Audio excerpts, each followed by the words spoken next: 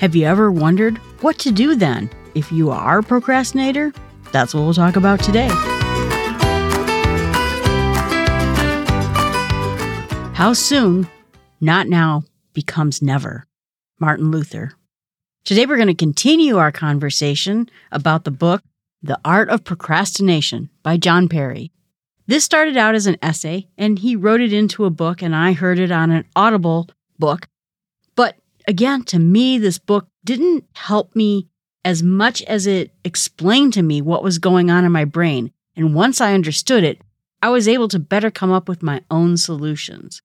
Today we're going to pick up about what can we do now that we know we procrastinate on things, either for purposes of perfectionism, disorganization, depression, or we just never get there.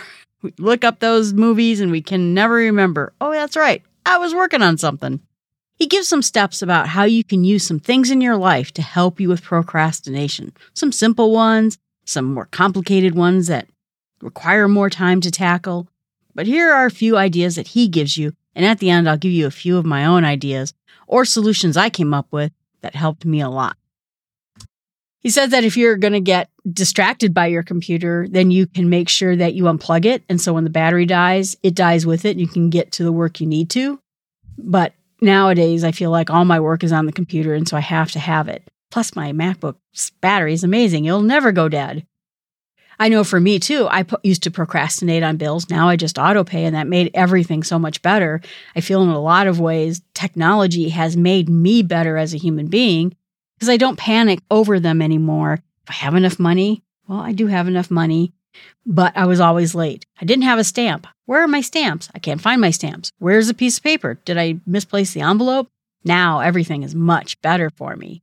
And he says a lot of this has to do with attention deficit disorder. Of course it does, where you just get distracted and you can't find this and you can't find that, and then the disorganization comes through, and now you're really lost in this. So if you're trying to avoid doing work, being disorganized is a great way to do it because you can never get anything together at the same point. But now with computers and organization, it's imperative to find a system that does work for you. Again, I found one that works for me. I keep my inbox clean. Anything in my inbox is something I have to do. So I know what it is I need to do. It doesn't get put in a task. It doesn't get put into an important folder. Now I figured out a system for me. He says it also helps, too, to collaborate with other people. And those people who are great at tasks and do everything that they're supposed to do are gems. My best friend is one of them. And it feels maybe a little bit like you are taking advantage of them because you're going to have them come in with your projects and help you to do it. I know at one point I invited my best friend to go to the gym with me because I knew if she went to the gym, I would go to the gym with her. It's kind of hard to lay your tasks on other people, but when it works, it's amazing because not only does that person help you get those things done, but for me, I do things when I feel obliged to do it. I imagine my customers thinking, where's Jill? Is she never going to answer my email? Boy, or because I work in medical research software, what if my not getting a task done causes someone to not get a medicine as early as they possibly could get it? I don't want to be that person. So I had a lot of external reasons why I needed to get done. I think that's why this job worked out so well for me, because me imagining someone not getting their medication motivated me to get my work done and has made me a very good employee. But when we have a collaborator on there, having that other person doing work while we're not doing work, that doesn't really work. You feel bad, you feel like you're burning up a trust relationship with someone else, and so then suddenly you feel like doing your part because they're doing their part. He says that other times, if you wait too long, sometimes other people will do it. Maybe the problem goes away. Maybe the problem stops being a problem anymore. And even though you escape, you're sort of kind of a jerk for just ignoring tasks just so that they go away. I had one person, and this was a good example of it just going away. I knew that when they came to me for help, they never did their own research. They looked at me as the first resort for trying to figure out how something worked. I really wanted them to learn the tools so that they could figure out how to find these answers for themselves.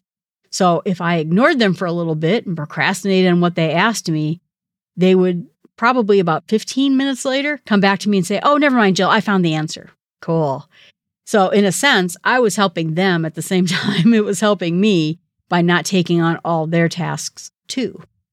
We talked about Kaizen in the past. We'll do more about Kaizen, but it's also about doing small steps and incremental improvements. And that's what we want to do as a procrastinator, is start tackling these issues one by one. The perfectionism, the storage method, all the things that we're doing.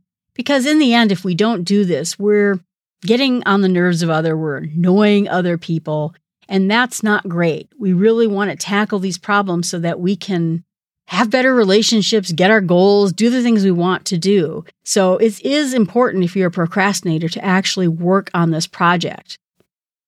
He says in the end that we hope that we're rational people again, like I said from the beginning, and that we can look at what's most important, figure it out, and get those things done. But unfortunately, if there is such thing as a rational person inside of you, there's also a curious person inside of you. Hey, when was the last time Meg Ryan was in a movie? Or the sleepy version of you, he said, who just wants to go back to bed. Or me, who's looking for a snack and I go find out the most time-consuming snack possible and go make a bowl of popcorn. So we hope that we could be the person who gets things done, but our willpower, our other versions of ourselves, all the other things we have to get done kind of confounds our ability to do it. So we're going to have to take small steps. We're going to have to come up with small systems and solve them. We hope that there's this magic book, and there's a lot of books out there that talk about procrastination that will show us how to cure these problems. But I think why this book worked for me is he told me why this was happening. And as soon as I understood the why of it, then I could go after the individual problems I was having for myself.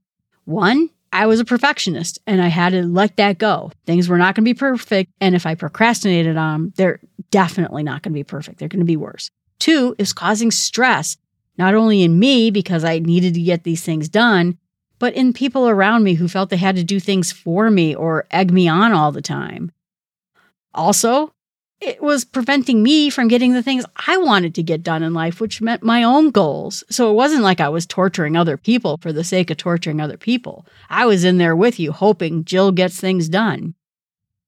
But he says we need to figure out how to enjoy life too, pat ourselves on the back for the things that we get done, and then tackle all those things that we're trying to solve now that we figured out what is actually causing the procrastination. He says there's a lot of books out there, but a lot of them make you feel bad, call you lazy in many, many words, or make it seem like you won't do the task. Just get organized, just write them down. And that's not the solution. We know that. We understand that. The problem is how do I get there? So he said that you have to find books that are actually just tackling some of the things you're looking for. And he doesn't wonder that in some cases, he talked about it earlier about depression being tied to procrastination in some sense, that if we just focused on making ourselves happier, would we have more energy and feel more motivated to get things done? And I think, too, that was what was helpful for me. The more I got successful, the more willing I was to actually do things and get things done. And because I wanted to be happy and I wanted to have time and I wanted to be successful, suddenly I started just backing up a little bit. For me, what I started realizing is I got really unhappy when I had to stay up all night working on a project. What if, Jill, you just backed it up one step, backed it up a day? So then maybe you stay up late, but it's the day before the project gets done. And slowly I started working very incrementally on backing up my projects. It's not like it's less work to do a project late. It's the same amount of work, if not more. You actually save time by being able to do it earlier. He says, too, that if we want to get happier, he suggests the Happiness Project. And we did a podcast on the Happiness Project, and the show notes will have a link to that episode. But Gretchen Rubin does a great job where she just spent a whole year asking the question, how can I make myself happier? And she helps you create your own kit for doing that. He says, too, then it's really good to set reminders, to-do lists, pop-ups, anything that will help you Remind yourself about the things you're looking to do. Again, I use the app Todoist. I also use another app called Streaks for more habit type of things like taking out the trash every day, throwing one thing out in my basement I don't want to have every day, exercising every day, clean something little every day. And when I do those streaks, my watch beeps at me, I get a little pop-up, and it reminds me that I needed to get those things done. For habit types of things compared to to-do lists, Streaks is a great app for that. I believe it may be only on iOS. And then he says in the end, start looking at your stats on accomplishments. Again, when I looked at this book and I started realizing I get a ton of things accomplished. The problem is I was getting all the wrong things accomplished. I wasn't accomplishing anything in my life that actually mattered. Once I started focusing and cutting out the things that don't matter, suddenly I had time to do the things that did matter. He says that we should work on our depression if we have depression. He doesn't know if procrastinating causes depression, if depression causes procrastinating, or maybe the two just reinforce each other. But he suggests it's a good way to get one of the core problems solved so you can actually start getting things done. Helping yourself with the depression will help you with your procrastination. After discovering some of my root causes for procrastination, I came up with some methods to help me get over it. First of all, scheduling. Talked about how I used Todoist. I used Fantastical. Putting in your task at a specific time during a day. This is the time I'm going to exercise. My perfect day. Will it happen every day? No, but if you schedule it, it will certainly be a lot better. So then when you schedule something, you're essentially deciding ahead of time what you're going to do between this time and this time. Talked about it in the past, but make it easy. If you're exercising, you set out your clothes. If you're going to work on a paper or the passport for your upcoming trip, get every material you need, set it out, and put it in a little pile in the appropriate place so you'll see it. I start out every day by reviewing my top tasks. The one big thing I need to get done more than anything else. Then I come up with a few other tasks that would be great if I could get done. I do this list once for work and once for my home life so that I can get things done that's important. Then my very last task that I do at the end of every day is look at tomorrow and set up the 3 tasks I hope to get done that day. Giving yourself intermediate goals will help you. So for instance, he struggled with reviewing papers for his students. So if he had scheduled, I will read 1 hour of this paper during this time to this time and not make it so large, breaking it up into smaller chunks. So he will read 1 hour of the paper and then he'll do something else. The next day, he'll read another hour of the paper. Then he'll do something else. But by setting smaller goals, like if you were a writer, write 1,000 words. If you're an exerciser, I just have to fill up the ring on my watch. Something that you can do and accomplish. Chances are, if you get started, you might even do a lot more than what you were planning on doing. The next piece of advice is that I set up my environment so I succeed. If my phone is causing me distraction, I put my phone someplace else. One of the reasons I really wanted an Apple Watch, and you can decide what your own technology is, I wanted my phone away from me at times. And what if I got a call? What if something important happened? Or what if I get a notification about my meetings that are coming up in just a few moments? If I have the watch and that becomes my notification device, my phone, which has all sorts of games and other silly things, can go sit over there. Maybe I get distracted because there's too much clutter in my office. So I get rid of the things that are causing me to walk away, do something else. I've even had times where I got like a second drink. I get a glass of water, I get a second glass of water. I put them both there so that I can focus more on what I'm doing instead of getting halfway through the project and think, I'm really thirsty. I'm going to get a drink of water. If you do use smartphones and you are struggling with it, there's ways that you can keep focused modes. I'm not sure about Android and what they have for it, but in the Apple world, Mac and iOS, there are focus modes. So in a focus mode, I have one that is for sleep. Nothing's allowed to bother me except my closest friends, my mom, my brother, calling me. It's the only thing that ever beeps. Someone else calls me, it's not going to interfere with my sleep. Then my work focus mode is that the games, chats, other things don't beep at me. If someone texts me, usually tends to be a little bit more important, I allow that to get through. Focus modes, at least in the Apple world, are really good because you can actually say who you want to be able to reach you and who should not be able to reach you. So you can really trim this down. I have a recording focus mode that only some things are supposed to alert me because I'm trying to talk about this podcast. I don't want to get all sorts of notifications. So I use technology to help me with staying focused. And then I have some basic rules. We talked about setting up rules for yourself. 1, I'm not allowed to turn on my television during the day. Seems kind of dumb because why would I, turn on my television during the day and watch TV while I'm working? But it's an easy thing to say, oh, I was really interested in this documentary. At lunchtime, I'm going to watch it. And then my brain is all off into another direction. My TV stays off. Music is allowed to be played. Podcasts are allowed to be played. But I also have a focused classical music playlist that is just instrumental. So when I'm trying to write, my attention needs to be very dedicated. I will be able to focus because this playlist is dedicated to me being able to pay attention and do something difficult.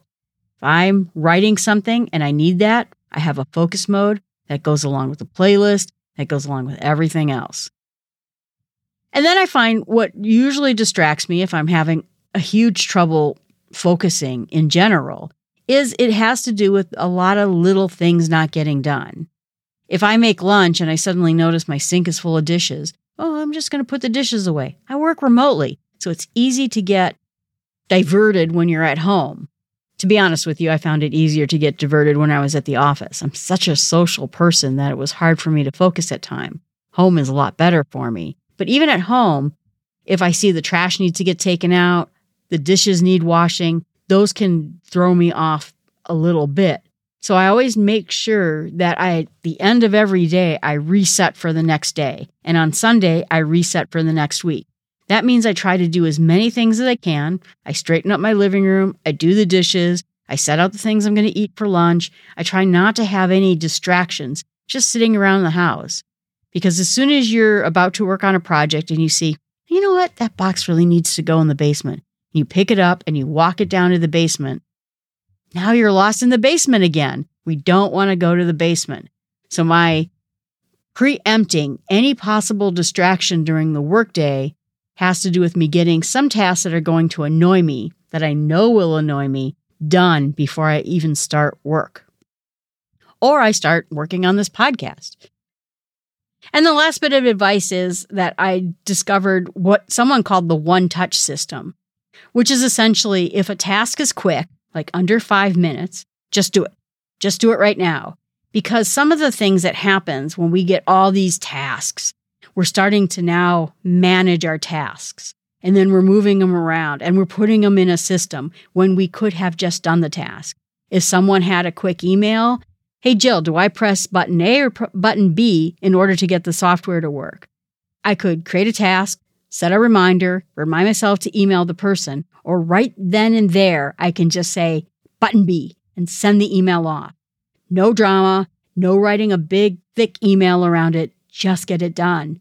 And so if you can get rid of I think solid 70% of the things I need to get done, I get done in that one-touch system, where you're not moving pieces of paper around back in the day when they first came up with it. You're dealing it with that instant and throwing it out. My license renewal comes in the mail. I pay for it that moment and it's gone and I never forget. So that's another recommendation I have in order to help you get things done. Try to prevent things from becoming tasks at all. So those are my tips. I hope they help. Procrastination is such an insidious thing that just eats away at your time. The problem with it is it's not like a problem that you're trying to solve that's big in your life. Like you have to buy a house or you're trying to look for a new car, or you have some systemic health problems. You are trying, when you're procrastinating, of stopping something from just eating little bits of your time here and there, just nibbling at it.